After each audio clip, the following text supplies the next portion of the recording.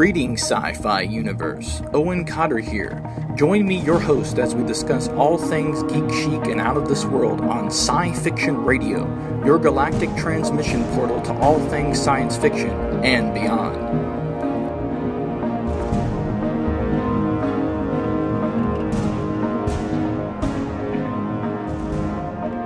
Welcome to Sci-Fiction Radio. On today's show, we have writer, director, and producer Philip Bach. Sit tight while Philip joins us here shortly. Philip, you there? I am here. How's it going? Doing pretty good. How's it going with you today, man?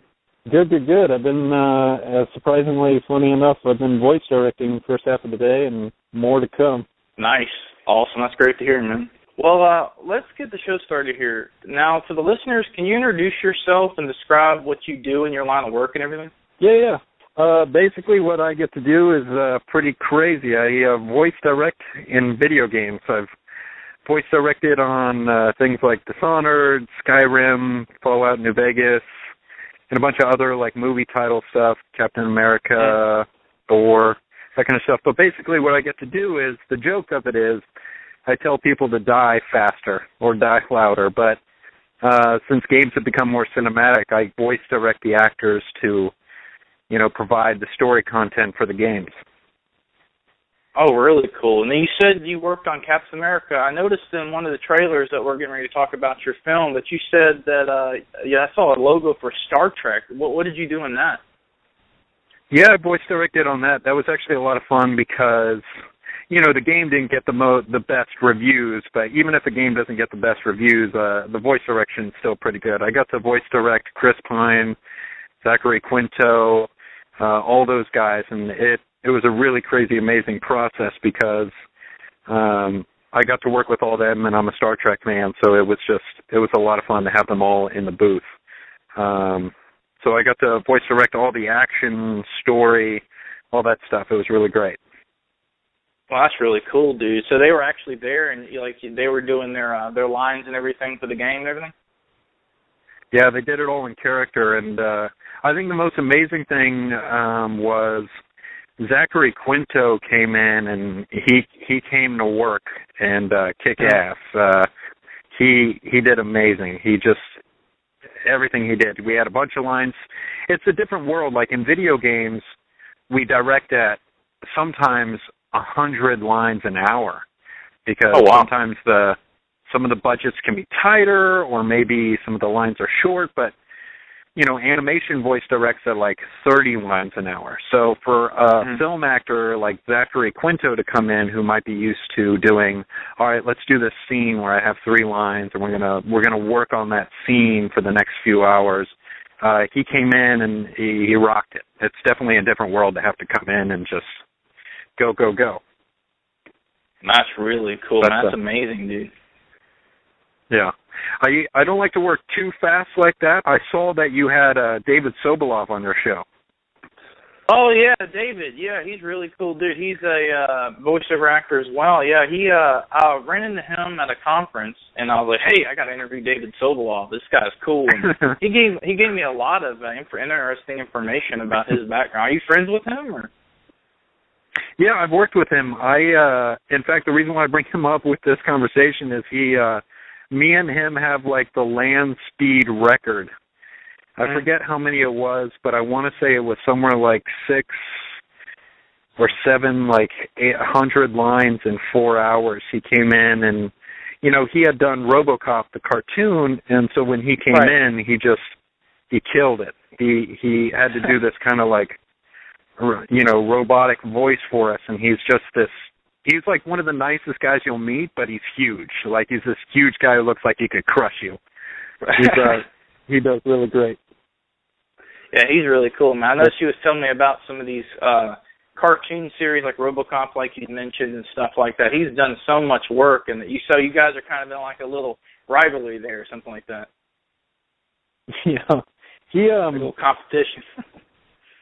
Well, all those guys, I got to say, though, that, the voiceover community as a whole is a pretty nice group of people. Like, even if we're all working on different stuff, anytime we all see each other, it's still a good community. So many crazy people that you meet. Like, you grow up with who I just got to work with, Maurice LaMarche on a kind of a side weird project. I did this Ghostbuster, fan spec script reading that I did to try, just try and show people I can write, and he came out to it. And it's just a very weird experience to, remember being 8 years old and playing with his Egon Spengler toy, and then one day growing up and being like, oh my gosh, you're the guy I've known my whole life. It's a weird experience. Wow. Go ahead.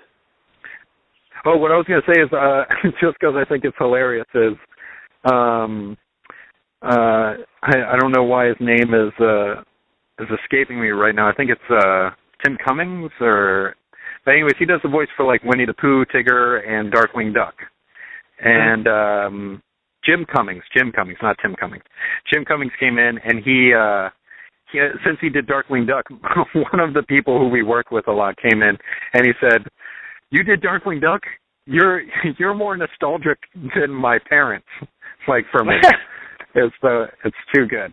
Yeah, the guys that we get to work with are crazy good. If I ever get to make it in the film, TV world, I plan on hiring a lot of these guys, because the difference is, kind of going off of what I was talking about before, is these guys will intake information in half a second and then spit out gold in half a second, with not only the line being read correctly, making sure the tech is clean with the microphone, great read for the delivery, and then on top of that, delivering on direction that you also give them. It's insane. I mean, all these guys. Jeez. Yeah. That's pretty insane, man. So it sounds like it. Like you said, gold. That's awesome. Yeah, I have this joke where I say gold diamond. It's almost, sometimes they do better than gold. So I go, gold diamond. Nice. That's awesome, man. Well, let's talk about, you have a cool new project called VidAgent. Let's talk about that, and can you tell us about, the plot, the characters, and what's that all about? Yeah. I've written a bunch of different scripts I've tried to get out there. The issue is that a lot of them, they cost money to make. And I tried to find the right project that I could do for close to nothing that I can still make look really good. And I kept trying to rattle my brain around it. And finally, I started thinking about, I work in games, what else is out there? And for some reason, it just came to me, the idea of, we hear about it all the time. Video games are said to cause violence, making people do things they wouldn't normally do unless under the influence of video games. So I thought it'd be funny if we made them illegal. Well, okay, and now if they're illegal, what's going to happen? Well, people are probably going to want them so bad that they're going to find a way to still play them. Weed's illegal, but people still smoke weed. So playing on that idea, these guys have to now go out, find the criminals. So having an LAPD division, I go, wait a minute, now I can play with the idea of them being like Riggs and Murtaugh, or, Axel Foley, or Miami Vice. So the comedy is in these two guys going around and chasing these people. And I'm just trying to get funding for it. Not too much, but $30,000 to try and shoot a whole feature film. But it's probably the funniest script I've written to date. It'll be a lot of fun if we get to do it. Nice. It sounds pretty cool. I was just curious. You have some super cool techno style music. Who's responsible for producing that for the film exactly? Yeah, his name is Best Trek. He is this amazing DJ in France who I kind of met in a weird way. I was kind of searching originally at different kinds of music and styles. I knew I wanted to capitalize on the 80s sound for the show, so I could play into that kind of 80s 8-bit feeling for the show. And that kind of plays into the joke of, people say video games are violent now. I like the idea of playing on that idea in the 8-bit. Oh my gosh, it's so violent. And even though it's pixels. Right. Because they've been saying this for years. But anyway, so Best Trek, I ended up emailing him and talking with him over the course of maybe 2 months and telling him, here's what we want to do and here's what we're doing. And very early on, he knew, he was like, I completely get it. I know what you're trying to do. Sounds hilarious. Let's do this.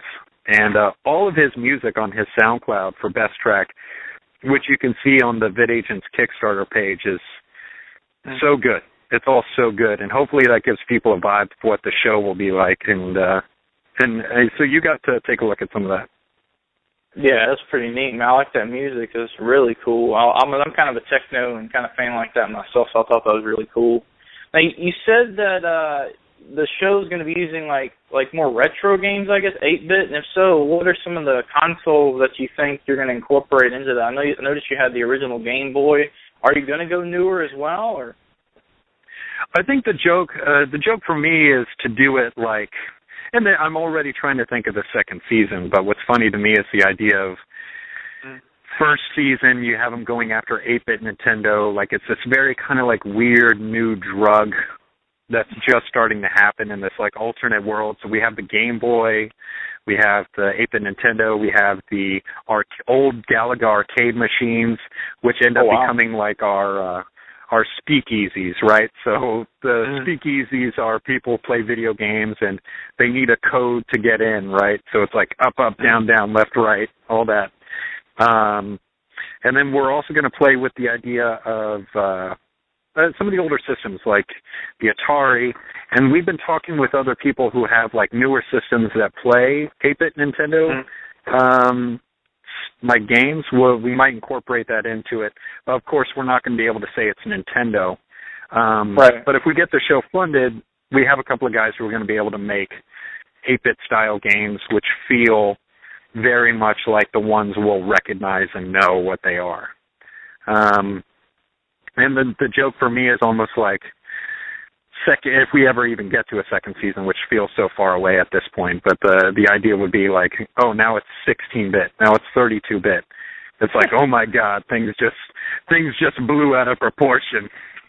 Nice. So I love the idea of taking the topic and making it bigger than it's supposed to be. And if we are doing that, then you almost make the situation smaller to make the joke even more ridiculous. Right. That's awesome, man. That's really cool. So you're going to go with more retro, I guess, like you said. Yeah, I think it plays into that. In a weird way, something I want to bring back is I think movies and TV shows, not too much TV shows now because I think we're getting a lot of the TV shows that are coming out are really great. Love Breaking Bad, Digging Orange is the New Black, but I think that style from the 80s is something that's really missing, which is let's just have fun. You know, I love Back to the Future. I love Ghostbusters. I love Three Amigos. I love just those kinds of things that even Captain EO, you know, the Michael Jackson thing, all that stuff. I really want to make movies fun. And I think that this is a fun project that can hit that kind of 80s sound, 80s look, 80s style while still being new. And even the best track music, I think, does that. It's 80s, but it also has this like hard-hitting new techno vibe.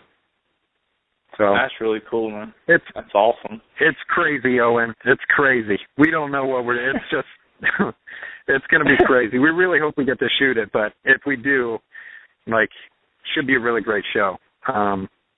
Yeah. That sounds pretty cool. That is awesome. Did you, you know, I think the thing is, too, that, like, people who don't know me, like, this is what I would do, is I'd probably be like, I don't know if this guy can pull this show off.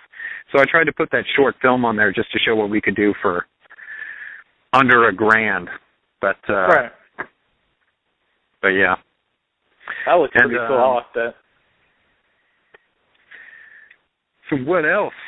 I love the show. I love how you have, like, I was reading up on you, on all of the stuff you were doing, really? And how you build the website and everything. That's crazy. That's awesome.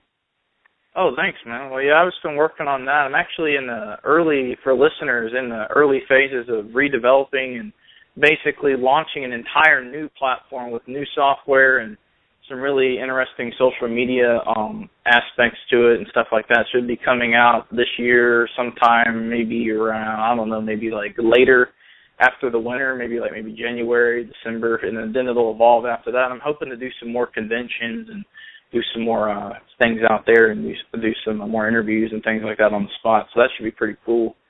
I'm just curious. Well, you said that. What's that? Oh, I was going to say, yeah, you're getting around, man. You're at all those conventions I see on your Twitter page. Thanks, man. Well, I was just curious. You said that in your movie you're going to have some people maybe developing some 8-bit games. I guess those are like indie games. Just curious, have you worked on any of those specifically, and what's your opinion on like the indie gaming culture and that topic? Well, honestly, for me, that's like, it's a topic that I talk about a lot, but I talk about it in a really weird way, which is the film industry right now is trying to make these really big things, right? They're creating big things that honestly aren't that great. We might see a big Tom Cruise movie, or we might see a big Cameron Diaz or whoever, Ben Affleck movie, but the movie might be big, but the idea isn't that great, or the execution wasn't that great. So there's no real true indie guys right now that are keeping them in check. And what I mean by that is, like, in the video game industry, you're creating really big, huge games now, right? Like on Fallout New Vegas, for example, we had over 100,000 lines. We had hundreds of actors. Huge game. But then you also have indie games coming out that are really great, like Limbo. And by having this smaller game, it almost keeps the bigger guys in check to some degree to say, hey, you know what, we can create a really great game that's big, and we can create a really great game that's small. So let's just make sure we're creating a really great game. If we do that, people are going to buy it. And bigger companies know that, like Bethesda creates great stuff, ArenaNet that I've worked with, but also like the smaller people, I think, kind of show it doesn't matter what you're doing. Now, the film industry, I'm kind of hoping that maybe if we create this show or other projects that we can say, hey, look, you know, you guys need to create great content. Otherwise, people aren't going to pay attention. Right. So that's what I sense. love about the indie games. That's pretty cool, man. I watched a documentary, I forget the name, like Indie Gamers or something like that, and they had these guys, indie they game. spent a long, Indie Game, that's right, and they spent a long time, remember these, one guy had this game called like Super Meat Boy, which is kind of like a Mario where he goes around trying to find like, I guess this girl has bandages or something like that, but they ended up selling it on I know a lot of these consoles have these app stores where you can kind of buy and download, and they make quite a bit of money off that, but it took a long time. It was pretty interesting. I really enjoyed that. And you had E3 that was recently, what are some of the games, what you're looking forward to maybe coming out, and have you worked on any of those that debuted at E3 this past summer? Or this summer, rather? I will say that there were some really awesome trailers at E3 to games that I'm working on that are really great. There's two in particular that are coming out that I'm working on with a great company, Blindlight, that I work with, that we're working on the voiceover for with these, game companies, and I'm really looking forward to them. The games are great. I can't say what they are, but you'll be very happy when they come out. Nice. And then as far as like other games I'm looking forward to, I will say the one that caught me off guard the most was like No Man's Sky, I think it was. I think what was that basically about? It's this game where you kind of like fly around in space and you can land, you can explore, you can go up into space and have a dogfight. Just that open world concept of, I think people have tried to hit on it, especially bigger franchises like Star Wars tried to create Star Wars Galaxy, and I think there are people who have been trying to hit that, but the game footage that they showed was very fluid, and that interests me. And at least when I look at a good game trailer will usually show me game footage. You always got to be wary about a game that shows CG to where it's like, it could be just like that, and sometimes it can't. It's always, well, I guess we'll see, but I'm hoping it's going to be good. And what's great about seeing the gameplay footage from that game so early on is that at least I can see that it's working, which is nice. That is pretty cool. Yeah, you want to see the pieces of the game before you you want to buy it. That's pretty much a good idea to do that. That's very good. A lot of the E3 stuff is. All that E3 stuff is very, early on stuff, and a lot of it's just kind of showcasing what's coming. So you never really know, like, what, you know, where something's going to go, because all that stuff is pretty early on stuff. That makes sense. Well, I have a question. Like your show is based on the prohibition of games and the violent stuff. Yeah. There are a lot of first person. I mean, it's been around for a while, and you got like Doom and Duke Nukem and all that. But there's a lot of first person perspective games these days, especially like the shooter based ones where the individual basically like runs around killing stuff. Now, I don't know if you're familiar. I'm sure you probably are, being a fan of the '80s and stuff. But there's a movie called Last Starfighter, and it is suggested. It's suggested that the reason they actually produced the first-person shooter games in real life and push them so hard to sell them is because they literally are recruiting individuals based on the top scores in real life, just like the guy in the movie. Do you think there might be any truth to this? And if so, what are your thoughts on the first-person shooters in general?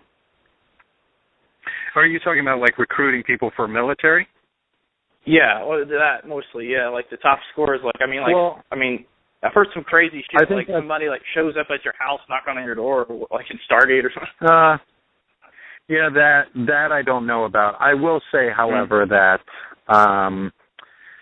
it's a true progression that only seems natural, which is if you're a pilot, right? Like I have a bunch of, my dad was in the Air Force, so a bunch of people who I know who want to be pilots have the skill set to be amazing pilots, but they might be too tall. Or maybe they're too short. Like sometimes you have to be the right fit for that chair. There's so many other things that you have to do, which is you got to stay on that G-force. You got to be able to always be on top of your game. So now if you're able to do that within the confines of a game and having it in this setup, you know, you can do whatever you want. So I think on top of that, if you have a really great game player, those skills only feel natural. And I think it's in the end, it's probably a smart idea to do that. But it's kind of a weird topic because it's almost like what happens when both sides of the war equation get to that point. You know, then it just feels like two angry video game players. You know, it's like you sunk my battleship. You know, and they're like, yeah, I guess you won. Fine, we'll move on. I would love it if war was more that way and we didn't have as many casualties. It's just, you took down my RC plane. I guess you won this one. You know, and it would be weird. It's weird to think about that's where we're going. Yeah, I agree with you. It just made me think of an episode of Star Trek where when they're on a Mini R7, I believe, and they have this computer that does simulations for war tactics, and one side wins. They basically vaporize the enemy, and it's like their form of like population control, or just without having to fight with real weapons, they just send them all to disintegration chambers. Jeez. I thought that. I heard about your encyclopedia knowledge of Star Trek. I've been slowly showing my fiance Deep Space Nine and TNG. Oh yeah, nice. Those are good episodes. Yeah, they have some. What was it? I was thinking something else. They have. I know there's a lot of talks about doing a new series. I know there's nothing going on, but there's a show. There is. Oh, go ahead. Oh, I was going to say, yeah, there is. I in fact have met one person who is affiliated with the Gene Roddenberry kind of like group of writers, creators, producer, like their development team, who said that they're kind of working on something. And then a friend of mine works at the back lot of Paramount, who, you know, it's all kind of like in the air out here. Like any Star Trek fan out here is kind of like, I hear there's a show coming. And we all get excited. And, you know, I think a lot about, it would be a great series to work on, like, regardless. What I would like to see is, I think there's a way you can do, and maybe this is a question for you, is the thing I keep jogging my mind about Star Trek is, just as a writer, director, creator guy, is I think I would love to see a Star Trek series that is a fluid storyline like Breaking Bad, where they're really after this one main villain who is just kind of taken over, and you have a continuing storyline where you don't know where it's going. I think it'd be interesting to have a continuing storyline, like kind of more of a season arc push than episodic, to see what that would feel like for Star Trek. It would be very different. but it's something I would like to see them explore. Right.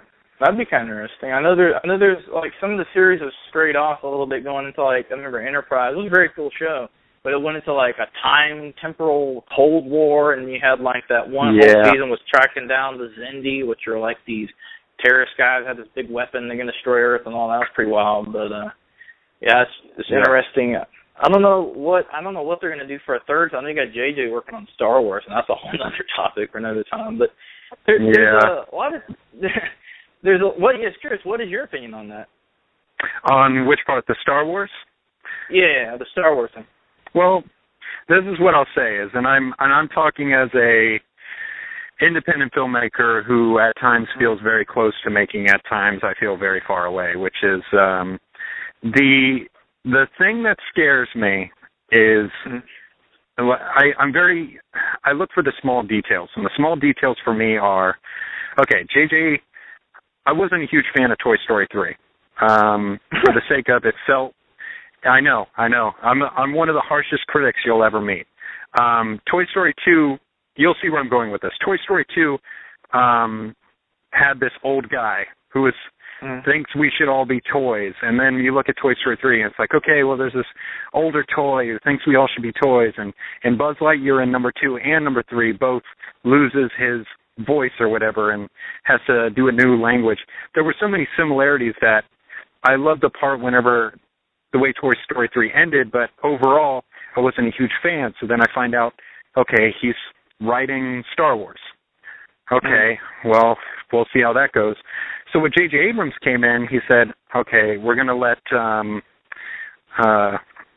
Kasdan write the new script. Okay, great.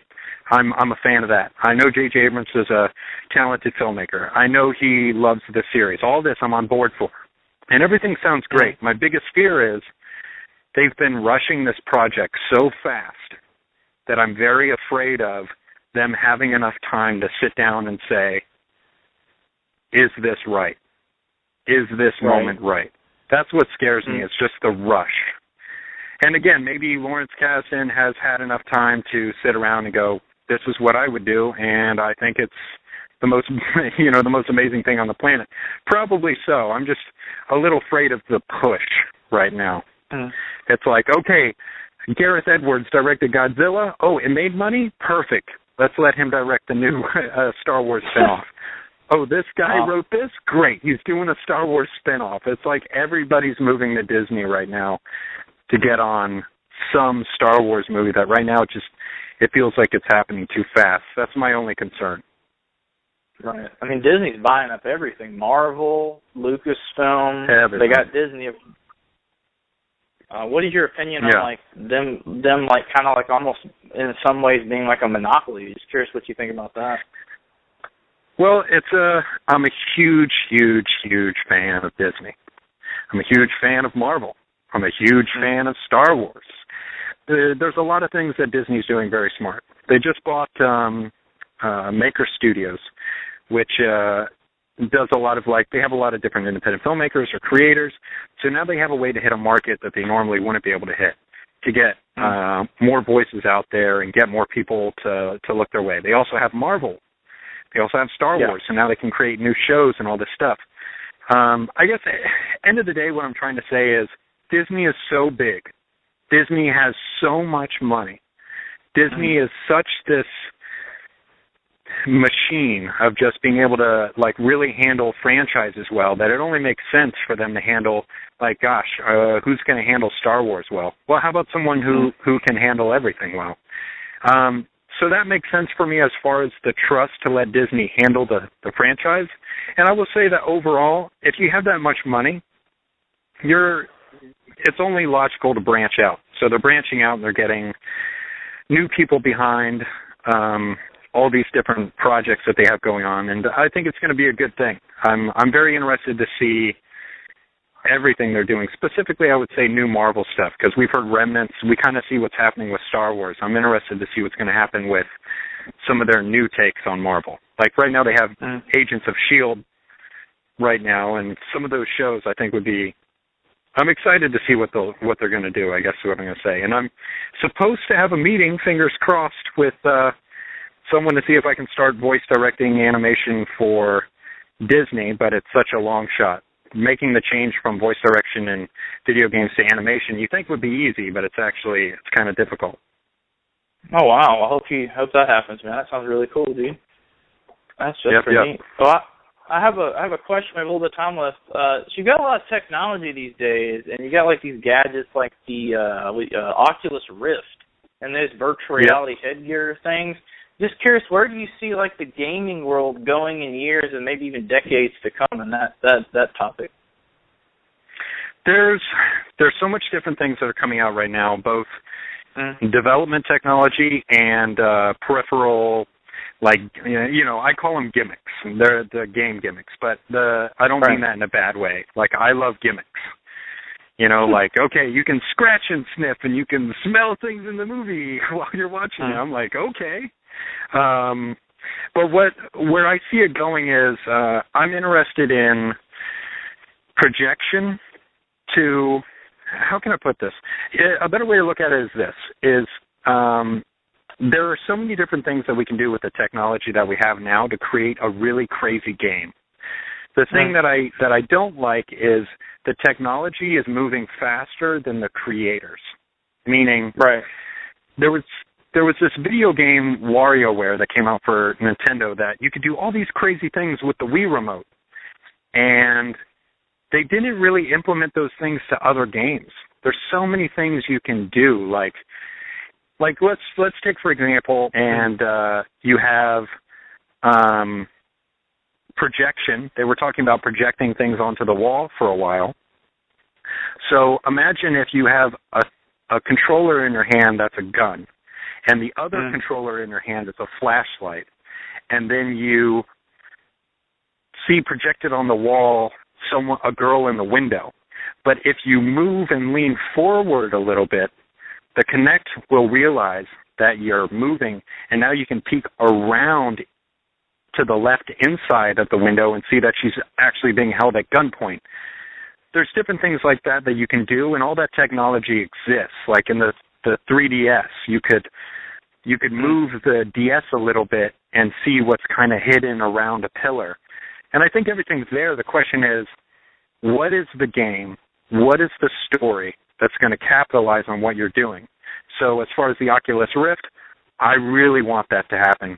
I really want the Oculus Rift to just like explode, but we'll see what happens with that. But if you have an Oculus Rift on, I mean, just think of the different things you could do to screw with the player in a horror survival game, Right.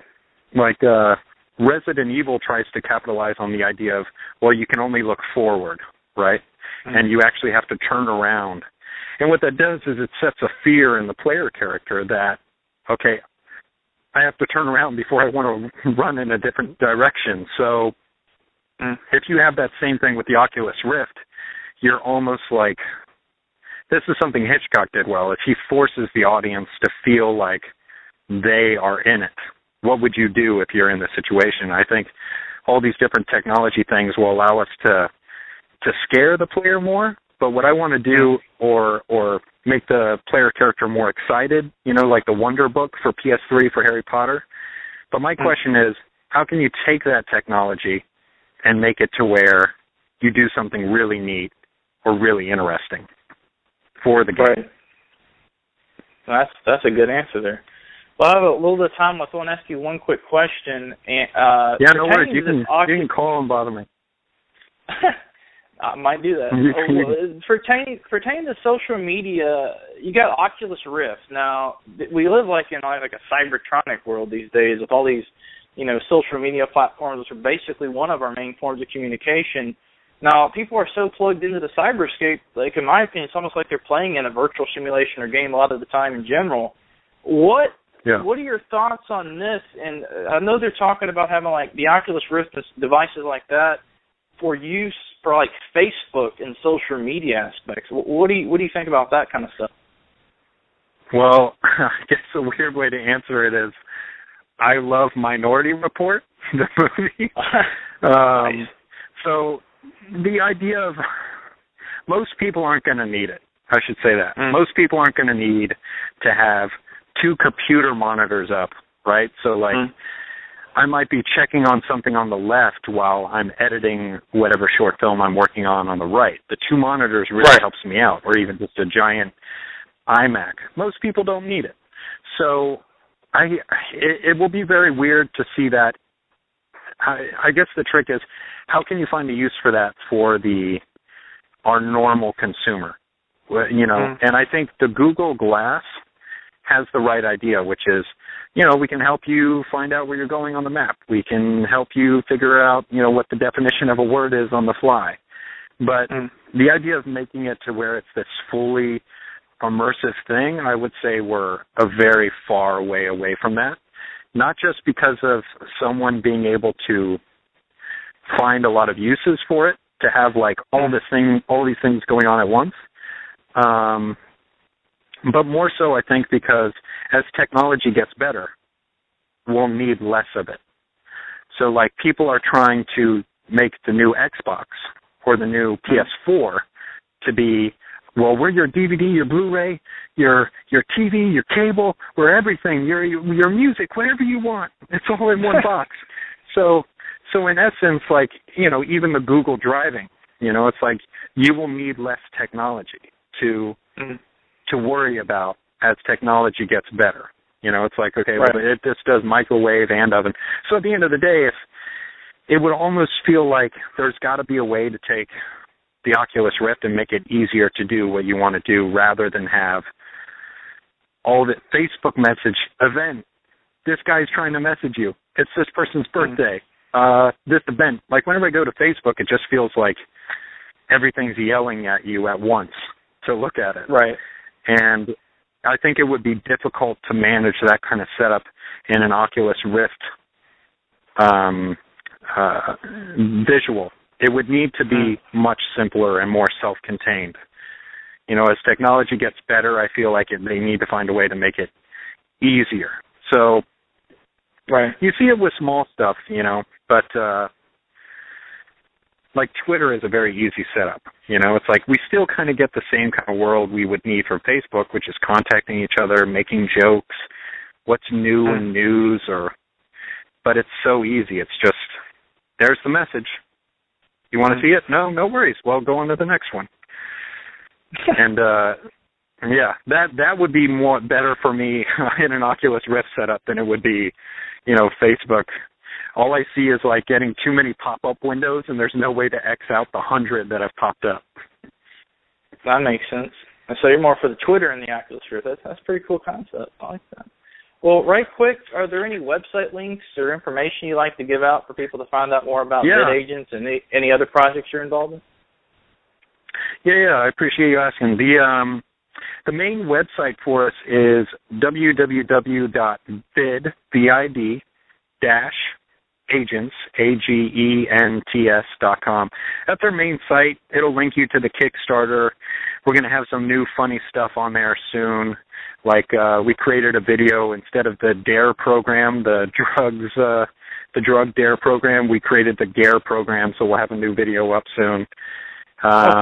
We're just trying to create new videos for that, and working on. Let me see here. There's a Twilight Zone short film I might try and shoot soon. Working on video games, and I've been creating a board game for a while that may or may not go. We'll see. What's that about, right? Can you tell us about that? Yeah, it's really weird because what I tried to do was create a game that is, every single time you play it, it's different. There's so many choices in the game that you don't really know what's going to come up, and you also don't know how you're going to play the game, depending on all these different actions. And I tried to create it so that you can play it by yourself, or you can create it with a lot of people. I tried to create a lot of games that I like and put them all into one thing. And then on top of that, since I write comedy, I tried to make the game really funny, which I don't really see too much of. I think Cards Against Humanity is funny, but it's funny because of the people. I like the idea of creating a game where, like, this story that's happening during this game is funny. I'm usually brought in for, like, comedy writing. Like, I co-wrote on Mod Nation Racers for the PS3. So I just tried I think long term I'll probably end up being a comedy guy, which I'm totally fine with if I can get there. But hoping all the video game players will get behind VidAgents and help make that happen, because I'm creating it for them and this terrible topic of game violence. Well, I hope so too, man. That'd be awesome. Now, Philip, it was great having you on the show, man. I really enjoy our discussion. Well, thanks. Well, you take care, my friend, and I hope to talk to you soon, man. Yeah, sounds good, and thanks for your time. Most welcome. Peace, man. Bye.